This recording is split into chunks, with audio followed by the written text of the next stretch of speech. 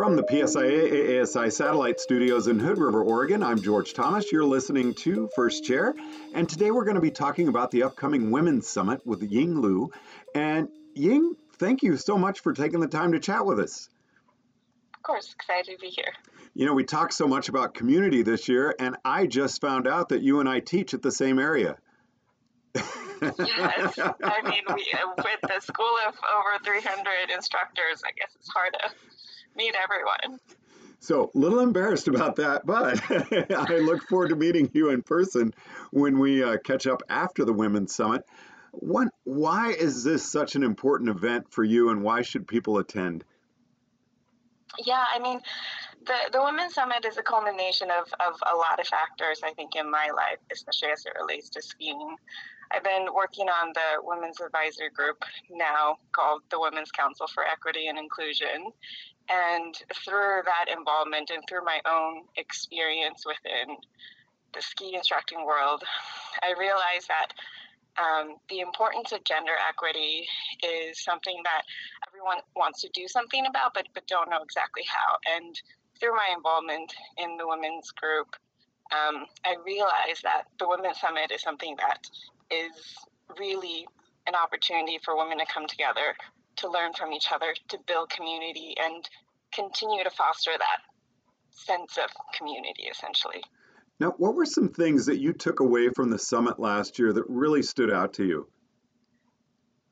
One of the key topics that kept coming up throughout the 3-day session was this idea of mentorship or getting tapped by someone. And I think this is really important because it's something that I've been focused on within the Women's Advisory Group. And it's also something that I've experienced too, is when you're in an industry, having someone encourage you, especially from a gender perspective, women have a tendency to need to be asked or encouraged to raise their hand for something. And so this idea of mentorship, someone to encourage and provide support, was really important, not only through the Women's Summit, but also through some of the work that we've been doing within the Women's Council. Now, mentorship, is that something you were able to bring back to the ski area for which you work, the snow area for which you work, and were you able to get anything implemented or at least start some discussions about it? Yeah, there's a few things around mentorship. I actually heard from several instructors at Meadows after reading the article on 32 degrees that they didn't think about, just reaching out to a newer instructor to ask them to ski with them or offer to help, because they didn't think about themselves as a mentor. And that's one of the key things that we discussed is women, but also men, don't take the initiative perhaps to become a mentor. And it's kind of a two-way street where if someone is interested in growing and developing, they need to be proactive in reaching out. And oftentimes people are more than happy to be a mentor. And then on the other hand, especially women don't see themselves as someone who has the experience, who can help support someone else. And so I think it's just those small gestures of reaching out to say, hey, do you want to come take a lap with me? Or do you need any help in your skiing, teaching, etc.? That makes a really big difference. Now, Ying, you very casually mentioned that article. That's an article that you wrote, correct? Yes. So that really was important to you. What was it that really spurred you to make the effort and put that together? Yeah, so I was asked for feedback on my experience in the Women's Summit last year, and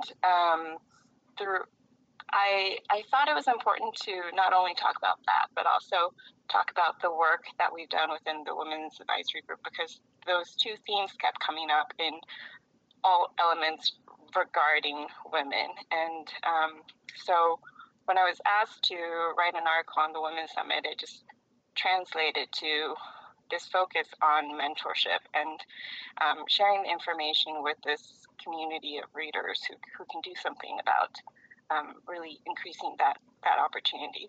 The second thing in terms of application is we put together a starter pack, and it's been uploaded onto the PSIA website for mentorship specifically. So if someone is interested in becoming a mentor, they're interested in creating a mentorship program specifically within their ski school or within their region, there's a document that includes all the best practices from across the regions, from across ski schools who already have a mentorship program. And it's essentially an easy template that you can use and adapt to whatever your needs are for your specific mentorship program. Now, Ying, I actually want to get you scheduled to have another podcast interview where we specifically are talking about mentorship because my mind is full of questions for you. But I really want to promote the upcoming women's program or women's summit with you. What are some things that you're looking forward to this year?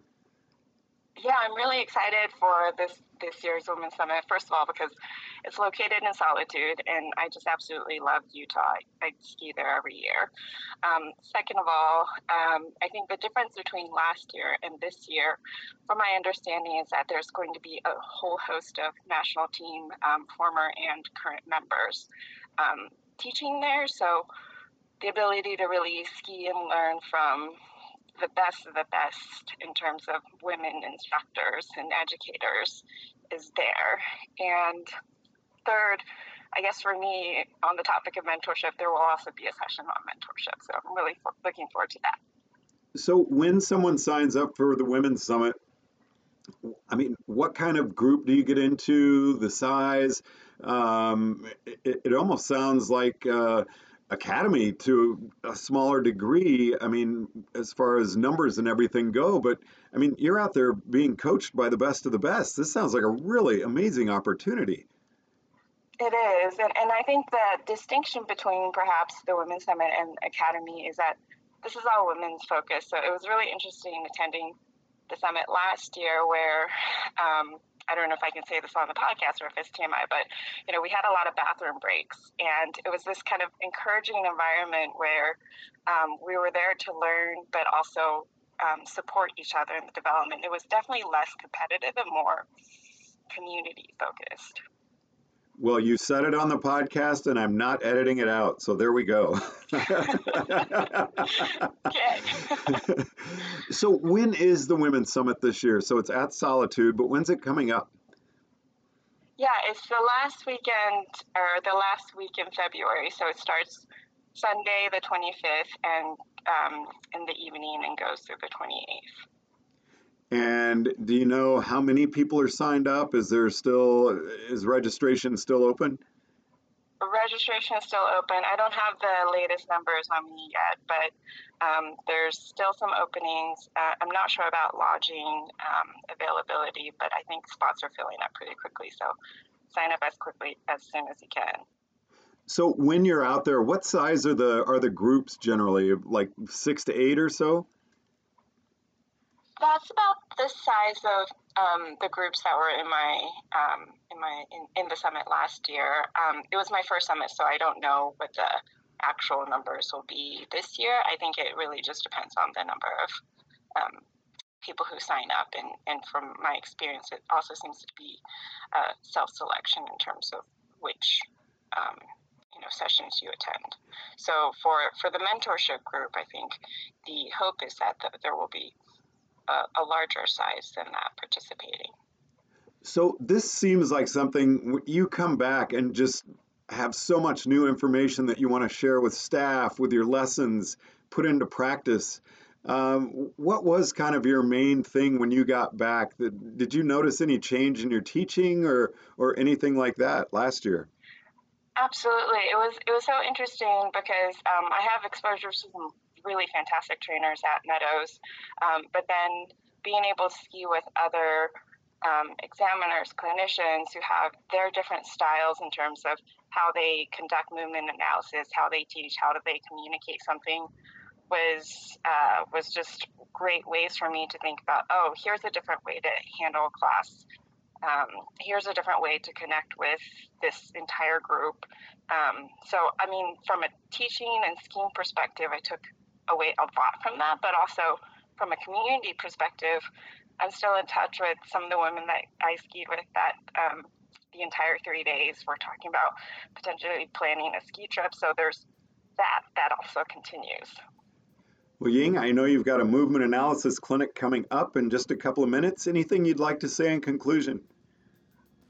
I mean, I would just say anyone who's interested or considering signing up for something like this, absolutely do it. It's worth the investment. I think it's not just a 3-day session where you learn a little bit and take it back to your mountain. It's really this concept of building lifelong connections and communities, and community within the snow sport industry. So sign up. Ying Liu, thanks so much for taking the time to chat with us on First Chair. Thank you, George. From the PSIA AASI Satellite Studios in Hood River, Oregon, I'm George Thomas.